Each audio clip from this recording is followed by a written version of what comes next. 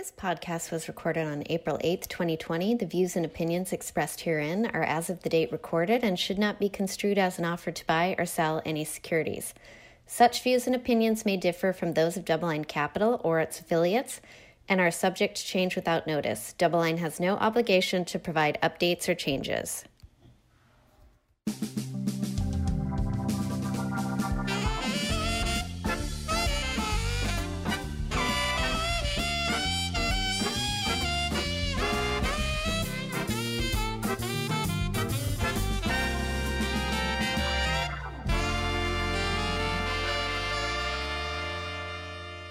All right. Good morning, everybody. Welcome to the Sherman Show podcast. We are sitting here on day 20 of the imposed lockdown, stay at home, safety in place, whatever Governor Newsom called it here in California.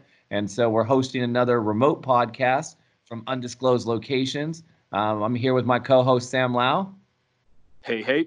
And today we have one of our more popular guests, or at least our most frequent guests that we've had on the podcast, and that is Mr. Jeff Mayberry, who's a portfolio manager on the macro team. Good to be here. Thanks for the repeated invite. Yeah, well, these times it's hard to coordinate guests, and so as usual, you're our go-to guy for everything that's going on in the markets right now. So trying to keep our listeners informed and update our way of thinking, and so trying to digest the things in the market. And so given where we dropped it last week, the podcast, I think we like to pick it up, and maybe Sam, you can give us a little bit of insight on what's going on as we sit here the morning of April 8th, 2020. Yeah, so if we take a look across some of the market betas, starting with the S&P 500, year to date, we're down about 17% through last night. However, an interesting tidbit, as I caught the tape this morning, it looked like we were in a bull market, at least for a little bit. If you were to, arbitrarily measure from March 23rd as the bottom up to where we stood earlier this morning, we were over that 20% threshold that a lot of market participants look to as a bull market versus the up 10% as a correction. The 20% tends to be a bull or bear definition there, for better or worse. We were at 17 basis points above that. So Sam, what is it? Are we in a bull market or a bear market? If I own stocks at the high and they drop 20+%, I think we're down about 21% right now from the peak, right? And then I bought on the lows because, we had that great market timing model, right? And I buy at the lows, all of a sudden, I'm in a bull market and a bear market simultaneously. How does that happen? Yeah, I mean, you can, we all know the person that pulled the perfect trade, right? I mean, if you survey people, you'll find someone that shorted it from the top, exited that short at the bottom and went long. So in theory, you could have just traded your way through that market. Yeah, you'd be in a double bull market, right? If you short the bear market, then you get longer at the bottom, right? So, we'll give a shout out there to the folks that nailed that double bull market call and got it perfectly right. I'm sure they're few and far between, but there's got to be somebody out there, right? Yeah, and we had our past guest, Terry Savage, if our listeners recall her being on the Sherman Show podcast. And I think Mayberry, you might remember this quote because you're the one that pointed it out to me. But those who perfectly time, the ups and downs of the markets consistently, you know what they're called? Liars. So we'll attribute that to her. I probably did disservice to the quote, but yeah, we'll just call it paraphrasing. I think it's interesting too, because, when we had her on, she was talking about where all the money goes when we have bear markets or corrections, just losses. And I thought it was funny or not funny, but it's interesting how she called it money heaven. And so I know we use that quote a lot. And so, the thing is that there's been a lot of dollars evaporating to money heaven.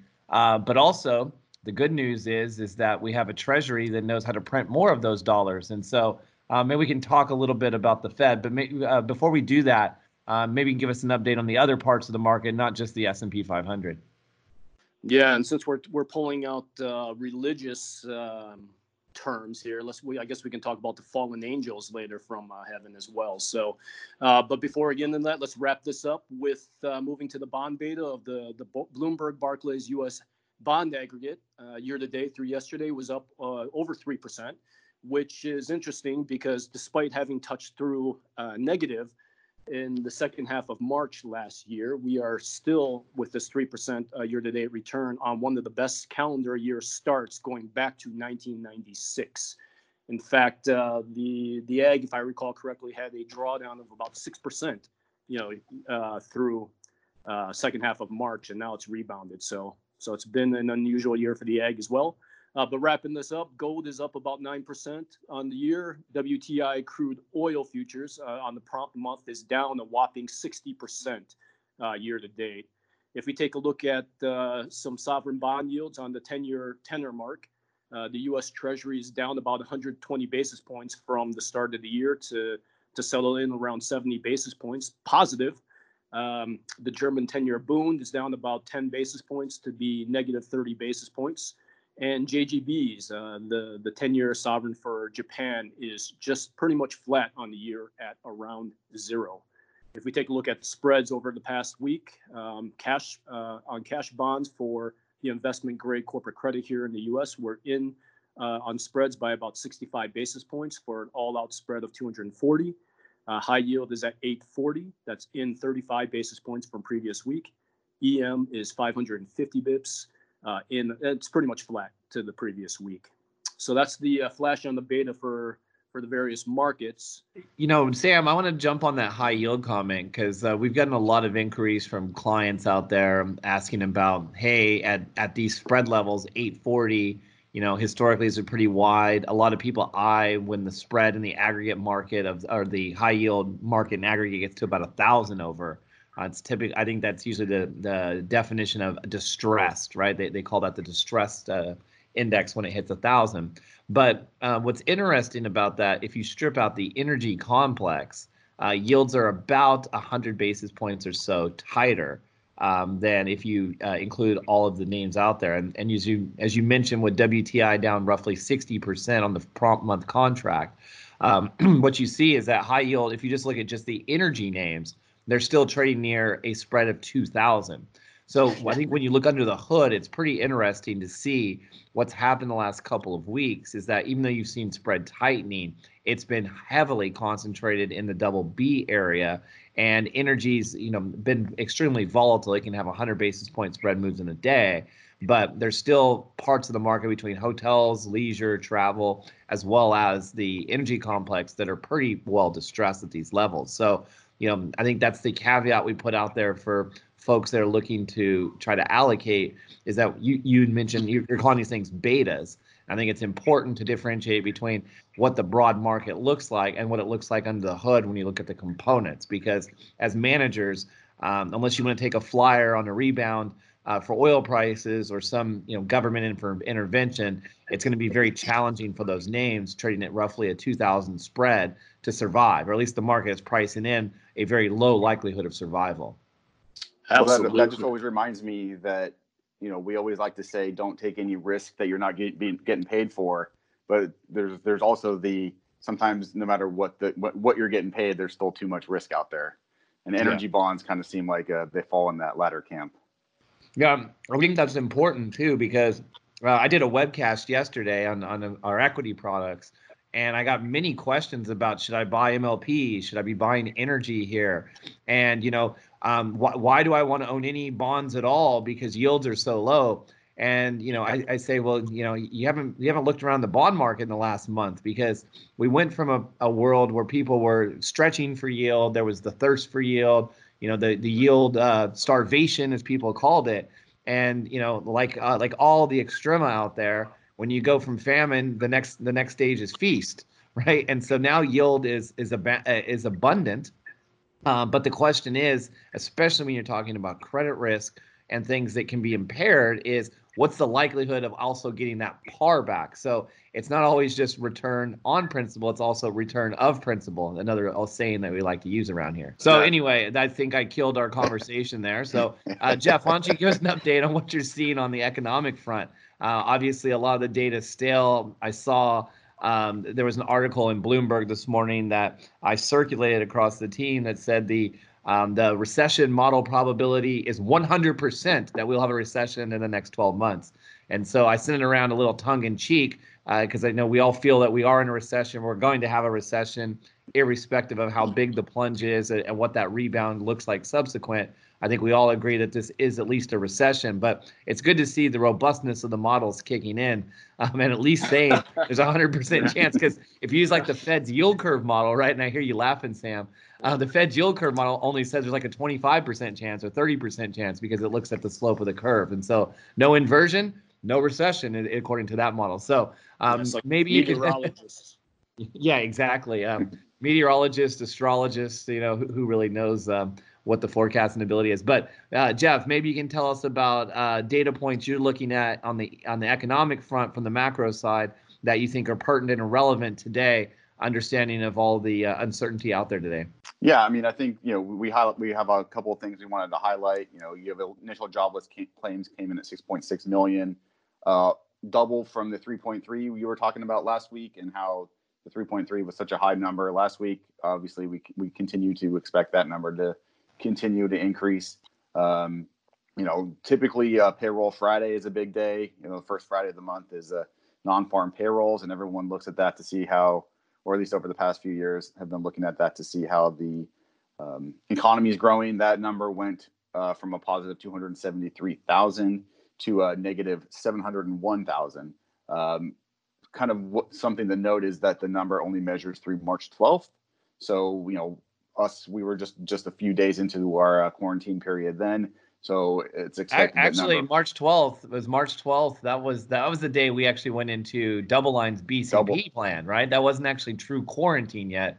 That's the Double Line imposed quarantine. Right? We were early. Were better to be early on something like that than late.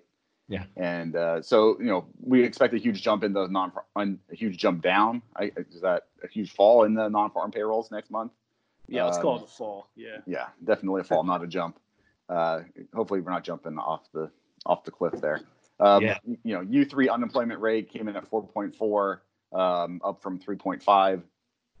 What we've also heard that, the California governor came out last night and said that there's estimates of 2.3 million people in California have filed unemployment claims since March 11th. So that's a real, obviously California being a big populous state, that's going to increase those numbers a lot, and just shows you the magnitude of how low those numbers were from the previous. Yeah. Hey, Jeff. Prints.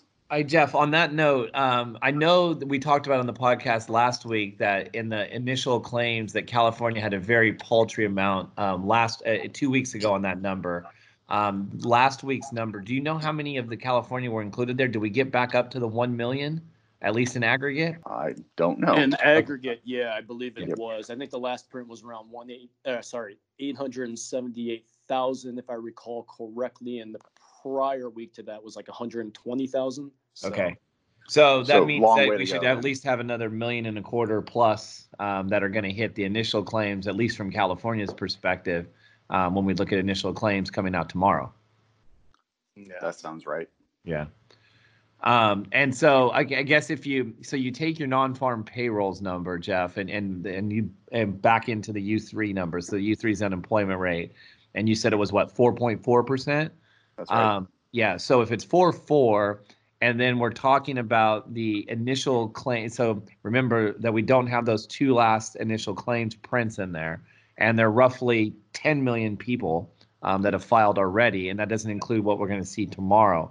So does that roughly give us a U3 unemployment rate of about 10% currently? Sounds like a good estimate to me. Yeah. Yeah, and likely to go higher too. And so I guess the $1 trillion question now is, how many of those workers come back to the market, and how many are continue to be displaced once we start to get some signs of a recovery here? Right, and certainly it's not going to be 100% of them come back. There's going to be businesses that fail, businesses that close down, businesses that figure they can run on less people.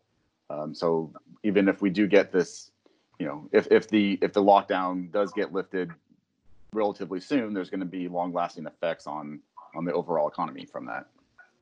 Yeah, so we've seen the Fed's emergency bazooka, or pick your favorite weapon to deploy there. We saw a huge spike in the balance sheet last week. Maybe we can talk about a little details on how the Fed is spending that capital and what has been the response of the markets. Yeah, I mean, so we saw the previous print on the Fed balance sheet at about 5.2 trillion last week, and that jumped up to about 5.8 trillion. I think we're supposed to be getting our new numbers on the balance sheet either today or tomorrow. So we'll see how much of that jumped again. But I mean, a lot of this is just when we look at it, we were looking at this morning. What is it? 60 billion right now in per day is the cap for purchases of U.S. Treasuries, and 40 billion of mortgage-backed securities is what we came down to on a daily basis. What's interesting to note is, as we've heard from our government desk here for U.S. Treasuries, that the Fed at that 60 billion is not even getting their full allocation, based on the combination of dealers not selling all the tenors, but also because the Fed is actually running into their self-imposed limit of being able to purchase a maximum of 70% per single issue. So Mayberry and I were actually talking about this earlier today and kind of laughing at it, that if you recall, that 60 billion is per day for Treasury purchases is down from 75 billion where it was previously. And part of that might be because they are hitting that limits and not being able to purchase as much as they want. Yeah, well, think about it this way too. I mean, if the Fed's in there, and you were saying they're buying roughly 100 billion in interest rate sensitive assets, primarily treasuries, and then some agency MBS in there, and that 100 billion a day, and then it's kind of wound down a little bit. As you think about it, you have $100 billion buyer every day. What would you expect in supply and demand? Would you expect interest rates to do from there, right? You'd expect that if they're deploying that amount of capital, remember, they're doing this per day. Now, and to give our listeners perspective here, when we were doing peak quantitative easing back in 2013, we were doing 80 billion a month, not a day, a month, right? And that was helping bid prices up, right? Because you have this incremental buyer in there, which drives yields down. What I notice is that if I look at the 10-year or the 30-year, since the Fed started actually implementing this process, yields are actually higher.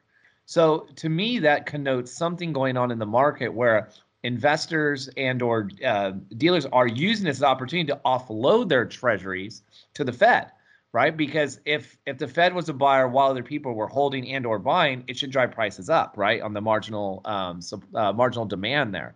So to me, it shows that people are concerned something about the Treasury market. What do you guys make of that? Well, I think the big concern is you have the CARES Act of $1 trillion coming out. You have talk of an infrastructure spending bill of this is going to get into the policies, the fiscal side, $2 trillion of infrastructure spending. There's going to be another leg onto the CARES Act. They're already talking whether it's $1 billion or they're talking it down to 500 billion, $1 trillion or 500 billion. And they're just the market's likely seeing a whole bunch of Treasury supply coming out in the future, in the very near future. So if that supply, if the Fed's not going to be buying at all, then they're going to have to, that's going to need higher rates for people to entice people to buy into this increasing Treasury issuance. Well, yeah, and then also I think investors, or at least traders, maybe some of these spread levels are maybe for a trade, not a long-term investment. They have a lot of opportunity out there. You can buy a 5-year at sub 50 basis points today. You can buy a 10 in the mid 70s to almost 80 basis points, right? But you can go out and buy high yield bonds, as Sam mentioned, for 900, right? So there's definitely there's different ways to do it. Now, granted, they have different risk profiles, but I think it begs the question too, because we've got this from a lot of folks, or at least I have on a lot of client calls in the last week or so, is, what does this portend for inflation, right? That if we're putting, you'd mentioned the CARES Act, the fiscal response to this policy was north of $2 trillion, right, from the government spending. You'd mentioned the infrastructure plan. Who knows if that's ever going to get done? I've been told that for 3 years, so I'm not going to hold my breath and wait for that. But again, if you put another trillion on there, I mean, we're talking about a deficit that's in the mid-teens as a percentage of GDP, right? Yeah. Historically, I think from the data I've seen, at least going back in the post-World War II era, we haven't seen more than really a 10% deficit as a percentage of GDP. And that's assuming that GDP doesn't collapse here, right? That we're getting these mid-teens number. So I think the big question, and again, maybe this is why you're talking about higher weights, is what does this portend for inflation? Yeah, I mean, for at least if you break it down between what we see from a consumer perspective, because some of this the relief package is going to consumers, thankfully, and I think is last week we talked about is somewhere around 500 to 600 billion directly that would make its way into the hands of the consumers ultimately. I have to question whether or not they're going to actually be spending, this cash on discretionary items. So from a CPI perspective, you might not see it show up, in terms of the consumer price indices. But, somewhere along the line, when you start printing this amount of cash, basically monetary printing, you have to assume that the dollar is going to get weaker at some point, which in some sense is the definition of inflation as well. So, I mean, I think you have that kind of both sides of the coin going on here, and you have to see which one's going to win. Yeah, I guess you could also see that for the folks getting stimulus checks, and let's just call it the stimulus checks, the $1,200 per adult plus the $500 per child, the one-off payment. So not the unemployment benefits or anything there. I guess you could see folks that take those checks and go do some discretionary spending with it. The fact that there is kind of some forbearance on certain mortgages and certain payments right now. Maybe you could see a short-term spike in spending those $2,000 checks for married couples out there. But I guess in the aggregate too, as you mentioned too, that this $2 trillion to start with that we did through this policy and the CARES Act, I think that that doesn't appear to be inflationary to me, because that's just really plugging the gap. I think we talked about this last week, but plugging the gap for those folks who obviously need help because they're not working, or they're working, limited hours and not getting their full compensation. So I don't think this first douse would cause inflation, but again, you have to see how this responds. Obviously, given the amount of printing that you're talking about and just injection out there, it should have some impact on the dollar. It should at least devalue purchasing power, at least in a global economy. On that note, thinking about the global economy, what are we seeing in policy responses elsewhere? I don't think we've seen kind of anyone bring out the bazooka similar to the U.S., at least as a percentage of GDP to date. Yeah, I would agree. And I think, I caught the news, or the headline at least, this morning. I still have to read into it, but I see that our friends, partners, allies, adversaries, whatever you want to call them, across the pond there in Europe, were supposed to, or did meet last night, and they failed to reach an agreement on what the next round of so-called stimulus spending would be through the ESM, which I believe stands for the European Stabilization Mechanism. If we want to throw something else into alphabet soup land. I probably got that acronym, or the name wrong within that acronym, but they're trying to meet again tomorrow. So I think it's, you have a different situation there with, the cohort of countries that are very dissimilar in many ways, culture, governance, and others, and trying to reach a deal, within that European Union seems like it's going to be very difficult, because they had already been coming into this COVID-19 based economic slowdown with differences on what they wanted to do, from anything from austerity to fiscal spending. So it remains to be seen from that portion of the global economy. Well, I don't think that we've seen any announcement of something similar to what are we going to call it, the triple P? When I was in school, we learned PPP is purchasing power parity, but it's a new acronym now, the Paycheck Protection Program. Jeff, do you want to talk about what the impact is there and how well that program has been received thus far? I think it has been well received if it was working perfectly, but as is typical, and as you would expect, given the short time frame of these types of things, that there's been some hiccups, and how I believe they started launching the small business loans, or the loans from the SBA, the Small Business Association, on Friday of last week.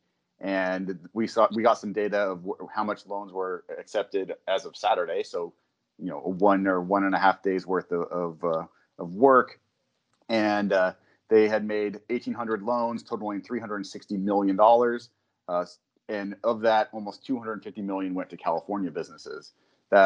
Certainly, California has as the kind of the bigger population, has a lot more small businesses, but also it's kind of indicative of the fact that California went into safer at home quarantine earlier than some of the other parts of the country. So those businesses were a little bit hurt a little bit earlier than other businesses. So I think that, those numbers should kind of level out to like an even per capita number. But it was just interesting that so much of those loans went to California.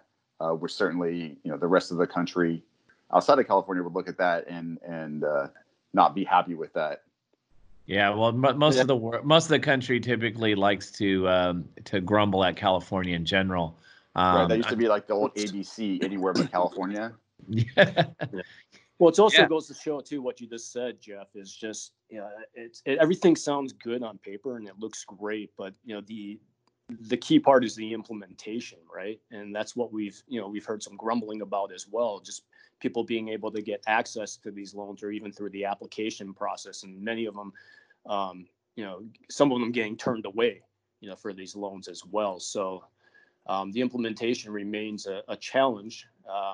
What we see, but I also caught a headline today to kind of update, those numbers from what we saw. With the California numbers, is that JP Morgan said that they had around $375,000 loans totaling around $40 billion. So it definitely seems like they're going to need more money for this program, despite the challenges that it has had in its initial stages. Yeah, well, I think Mnuchin already came out and is talking about trying to expand it. I think they need congressional approval, though, so you're going to rely on our policymakers once again to kind of step in there. But unlike you, Sam, some of these headlines, I've actually been reading the stories.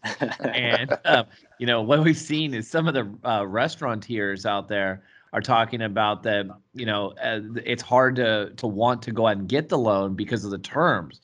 The terms are set up for businesses that are expected to be back to work in like 6 to 8 weeks.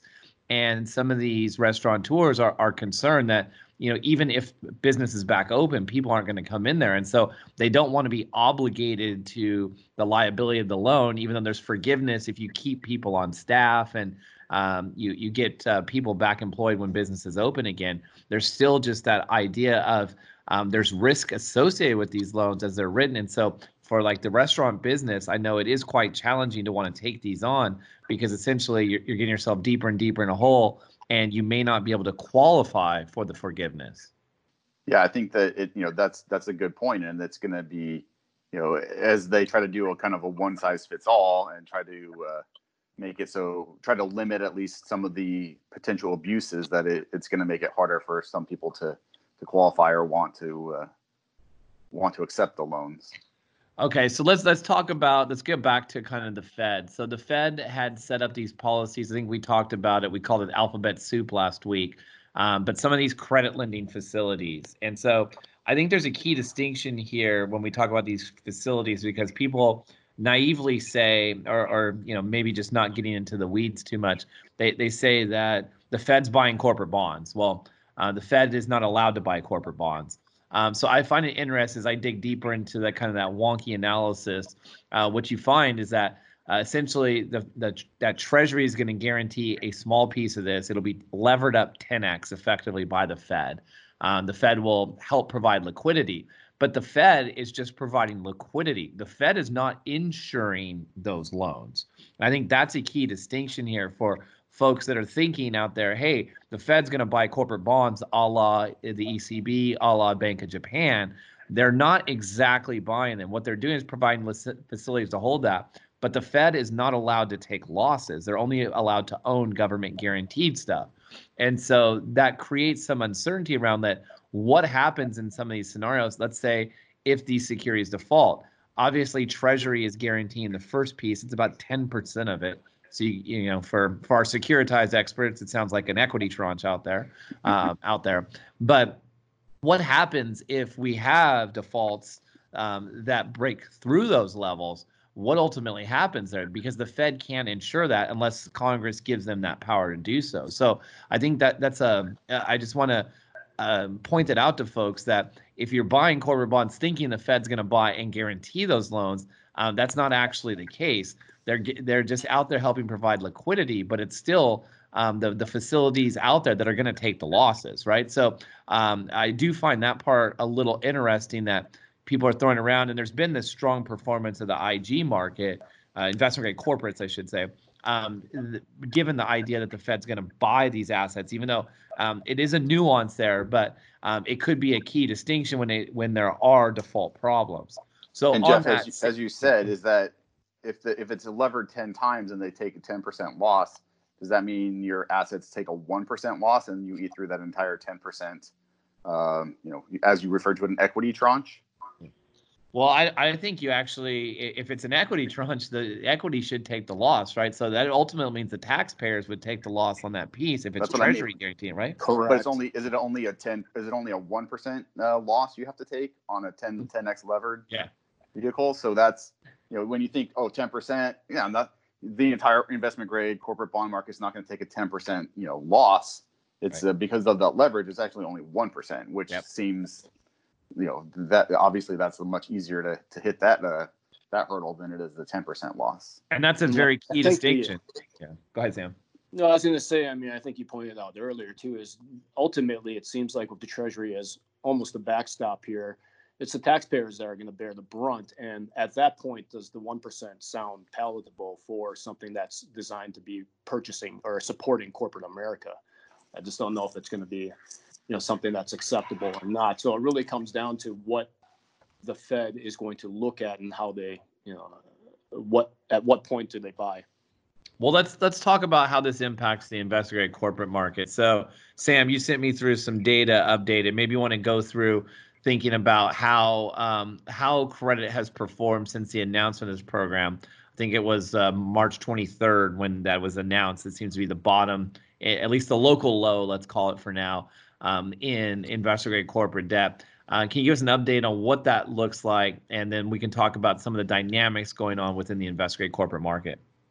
Yeah, well, actually, I'm not going to take credit where the credit isn't due. It was Mr. Mayberry that created this table for us, but I'm happy to go through it. And the way that Mr. Mayberry had laid it out is, you've got the peaks and the troughs, basically. So from a drawdown perspective in corporate America, if we're looking at it through the broad index, and we've already talked about why that may be fallible based on knowing what you own. But let's just start off the broad index here.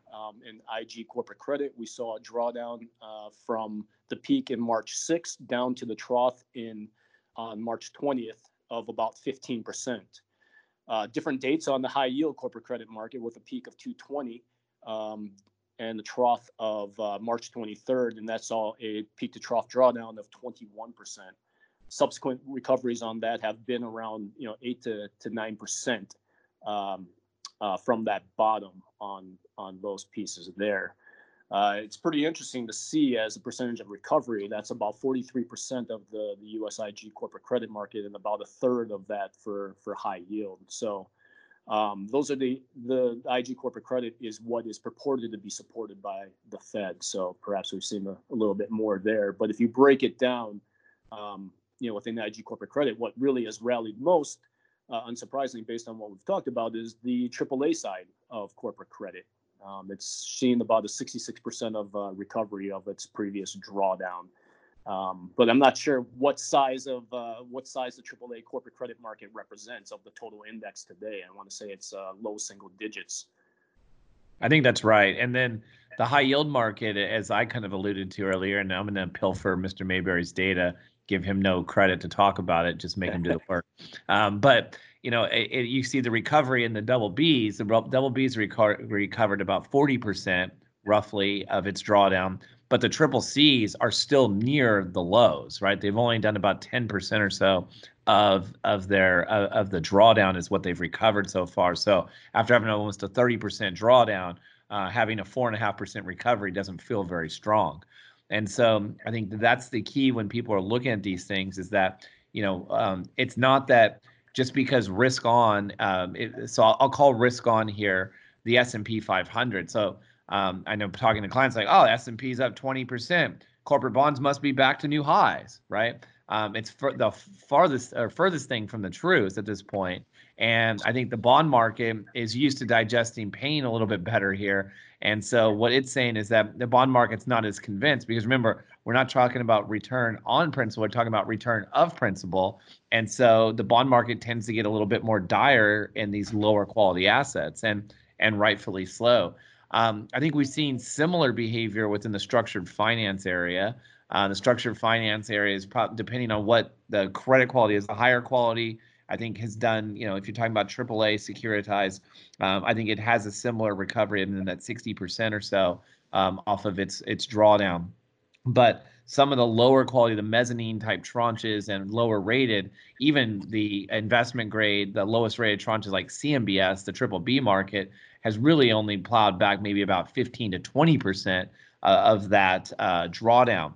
So there definitely is a differences of opinion based on the sectors of the market and how they're pricing the shape of this recovery, or at least the length of the drawdown at this point.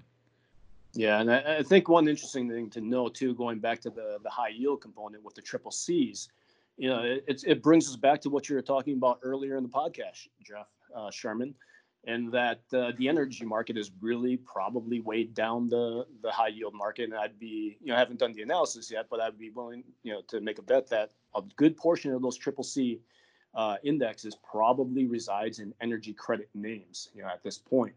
Yeah, I did not just read the headline there, but spoke with our high yield PM on that yesterday.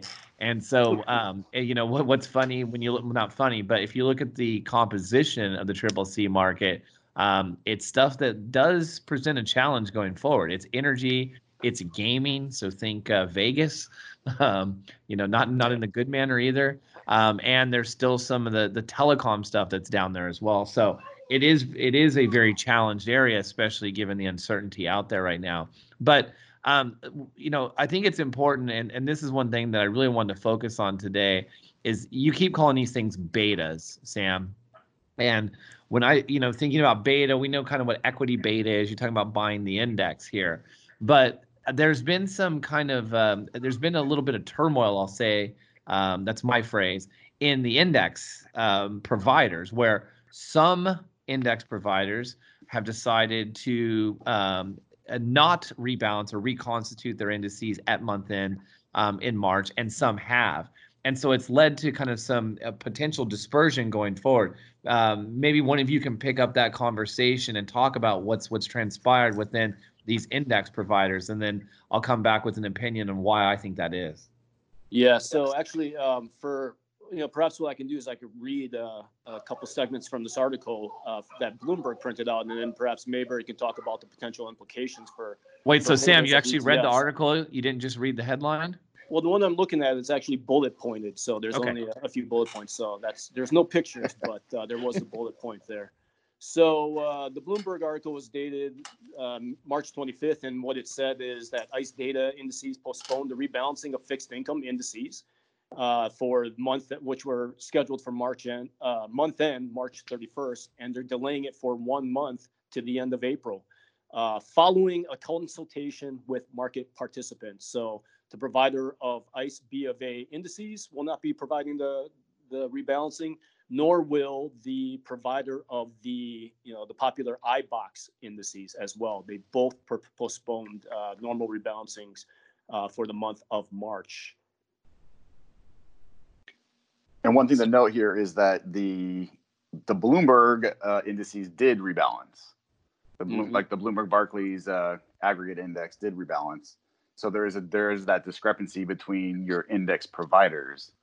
And you want to talk about implications, is that some popular ETFs are using the iBox indices, and some of them use the Bloomberg Barclays indices. And so if you had there are at least two names I can think of on top of my head, some fallen angels from investment grade to high yield. You could either have a double exposure depending on which investment grade and high yield ETFs you own, or you could have no exposure to those fallen angels depending on which ETFs you own. So it's it's an odd time, and depending on how things work out, you might be happy you have no exposure, or you may be sad that you don't have double exposure. But it certainly feels like it's something to keep in mind. Where I think what Jeff was getting to is that all betas are not equal. You kind of have the S&P 500 for equities, but you could look at we tend to look, as we kind of brought up last week, you look at the Dow in large market movement days because those numbers are more fun to look at. But even in the fixed income land, when you think of high yield or investment grade, there are differences between each of the indices. Yeah, and this is definitely going to be a problem, as we go forward, because Deutsche Bank, estimated that in the month of March alone that there were already $90 billion worth of downgrades from IG into high yield, or the so-called fallen angels. So, yeah, I think it's interesting you point that out, and that not all these are created equal. So it's always the caveat emptor, know what you own. But I think that what this shows is that a lot of these indices.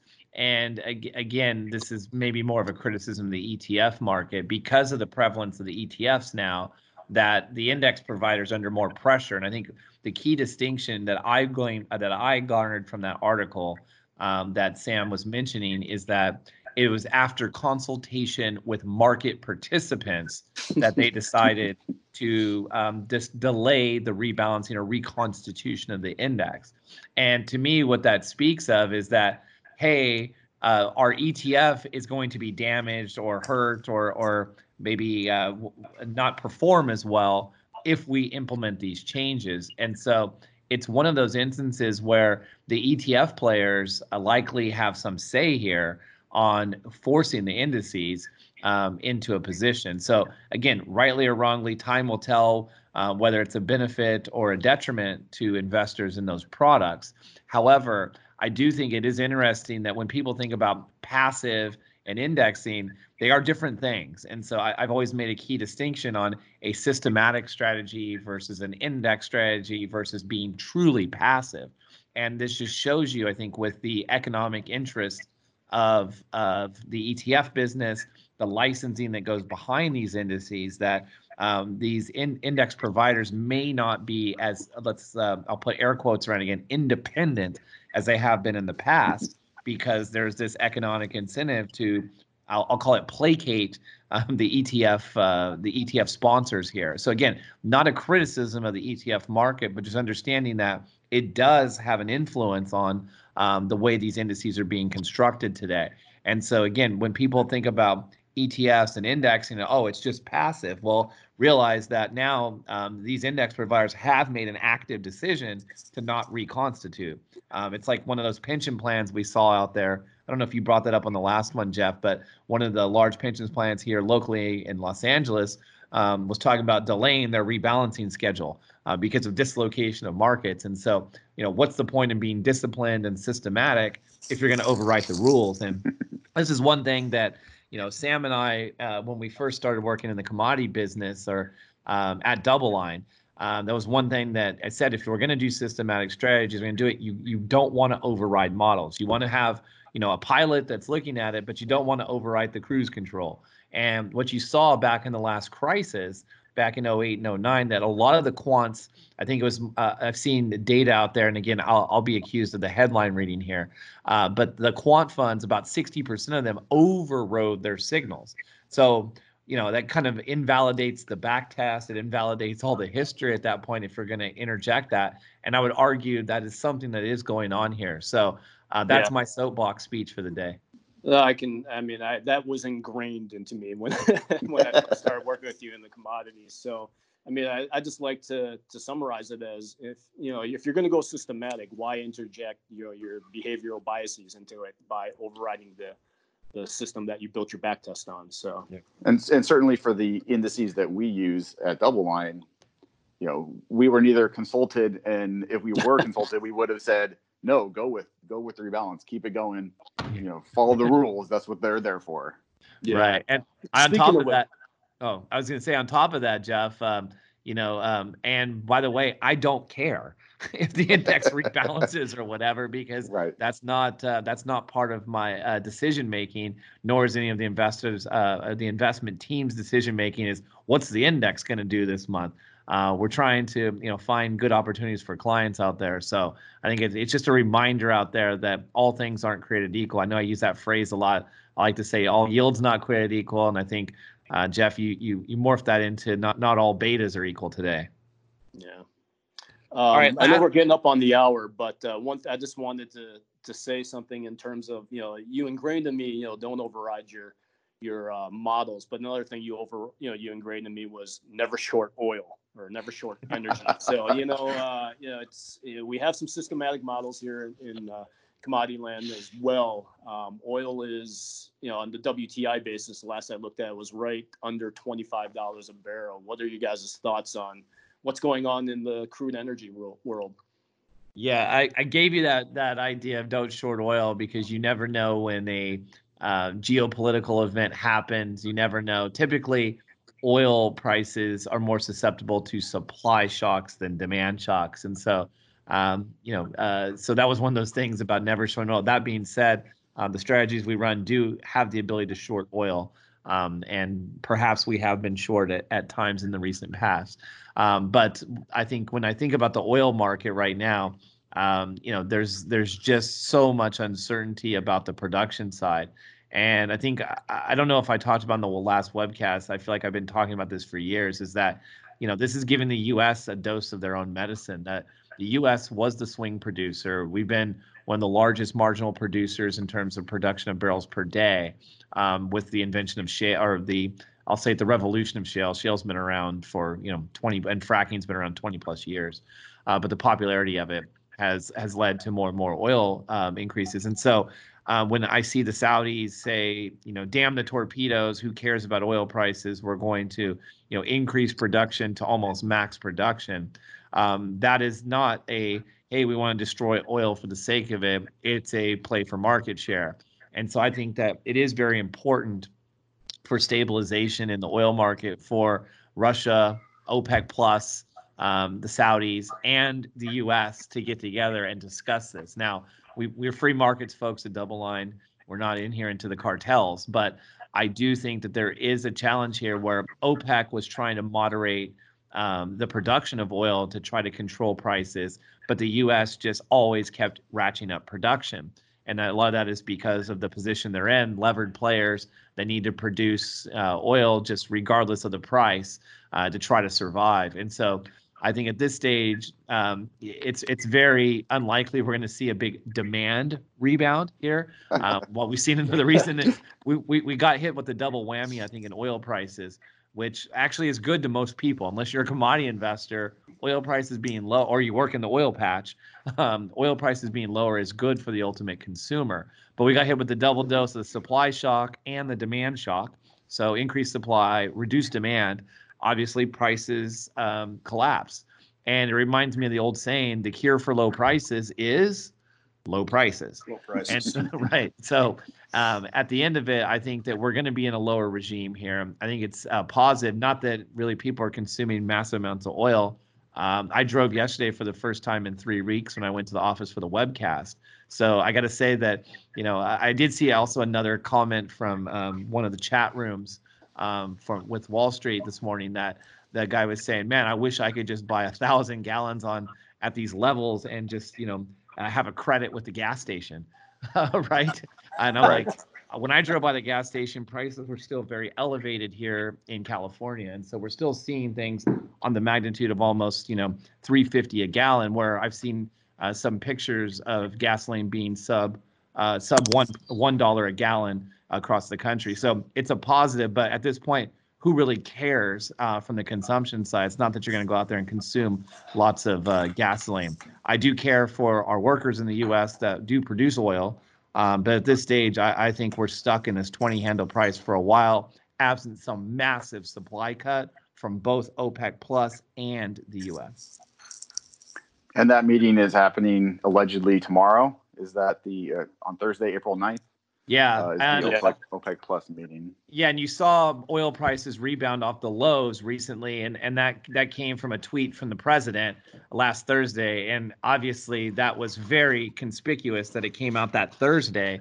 And the reason I say it's conspicuous is because he put that tweet out about controlling supply, and next day he had all the leaders, the CEOs from the oil industry at the White House.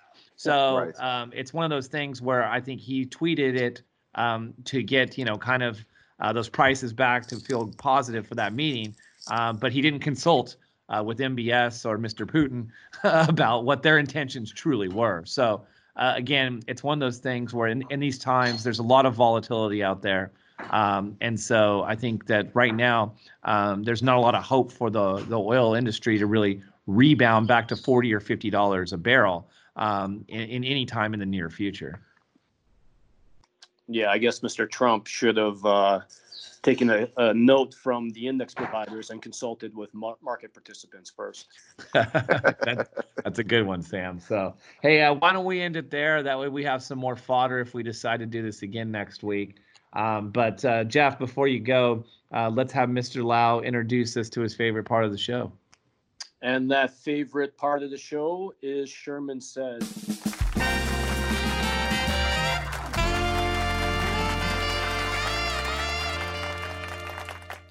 And again, I will be introducing Mr. Kimbrough to provide the prompts to each one of us in alternating format, to which we will deliver a top-of-mind response. Let's try to keep it to one word, guys, if we can. The challenge has been. We're back on that again, huh? Let's try it. I'm sure we'll deviate from it, but let's try. All right. For those of you who don't know Mr. Kimbrough, he's an analyst on our team, and he is a procurer of the Sherman Show topics these days while we're under safety at home. So, Mr. Kimbrough, why don't you lead us off with topics and let us know the order we're going in today? All right. Well, thanks for having me back again here. We're going to start off with Mr. Sherman, followed up with Mr. Lau, and go with Mr. Mayberry after. And your first prompt is opportunities. Abound. Shell-shocked. Me. Todd Gurley. Falcons. Did you see they got new uniforms yesterday? I saw the new unis today. I'll say they're better than the new Rams logo. Although, as you're all aware, I'm not a Rams fan, but that logo is pretty dang hideous. Did you? Those of you who don't know, look up what Eric Dickerson said about the Rams logo. Okay. Next, I am an Eric Dickerson fan. I'll give you that. Everyone should be, especially in Tecmo Bowl. Anyway, go ahead, Kimbrough. Complex systems. Unnecessary. Jerome Powell.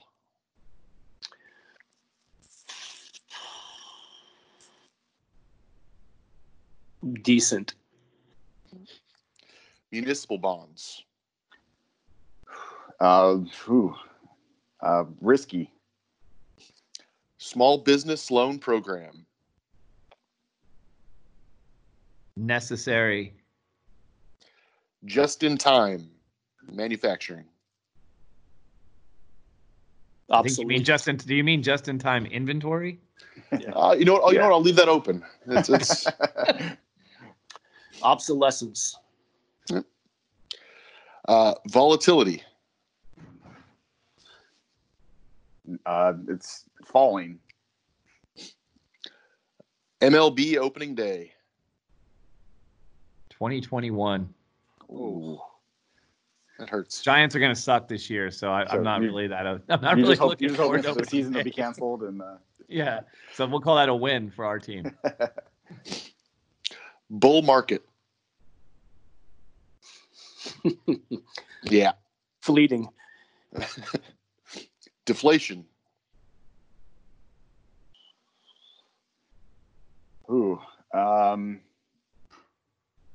Bigger risk today. I guess that's not one word, but it's a bigger risk today. Creative destruction. Organized madness. I just like those. I can't think what the words are called now. Paradoxes, right? Oil patch.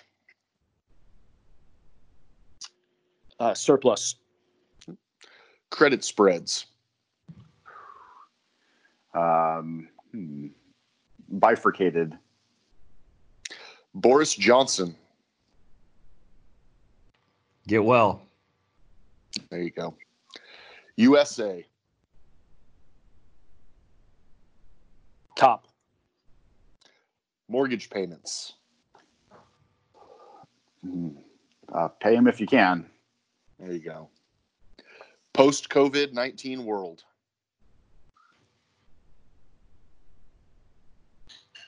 New era. NRSROs, going to the rating agencies. Downgrades. And last, deglobalization. Coming. All right, that's all I got. All right. Well, thank you, Mr. Kimbrough. We appreciate that.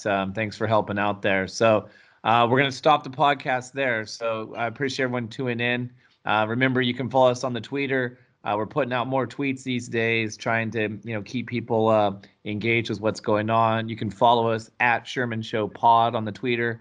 That's where we put that out. Obviously, you get these podcasts from your favorite provider or the Double Line website. You can also go out to our YouTube channel. We haven't recorded any videos recently, but if you want to catch up on some of our thoughts on the pre-COVID world, youtube.com/Double Line Capital, all one word there, to view what we put out in the last few months or so. So again, we'll try to keep these timely. We'll hopefully keep them a little more brief going forward, but we appreciate everyone for listening. If you got any questions, let us know. We appreciate the hate on Mr. Mayberry's rooting for the negative 3,000 Dow day. Those are some good emails there. So if you like it, love it, hate it, just let us know. And if you have anything you want us to talk about in the future, also shoot us an email, shermanshow@doubleline.com. Thanks again for tuning in, and stay tuned for the next round.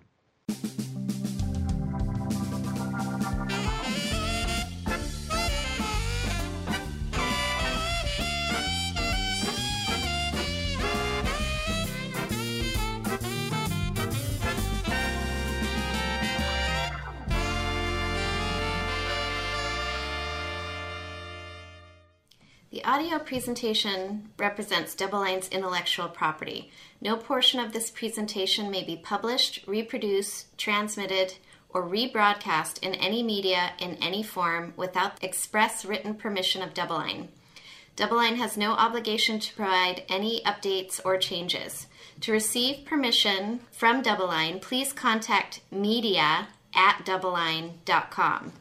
Neither Double Line nor any of its affiliates makes any representation or warranty as to the accuracy or completeness of the statements or any information contained in this podcast and any liability therefor, including in respect of direct, indirect, or consequential loss or damage, is expressly disclaimed. Double Line is not providing any financial, economic, legal, accounting, or tax advice in this podcast. The receipt of this podcast by any listener is not to be taken as constituting the giving of investment advice by any Double Line entity or individual to that listener, nor to constitute such person a client of any Double Line entity. The portfolio risk management process includes an effort to monitor and manage risk, but does not imply low risk. Copyright 2020 Double Line Capital.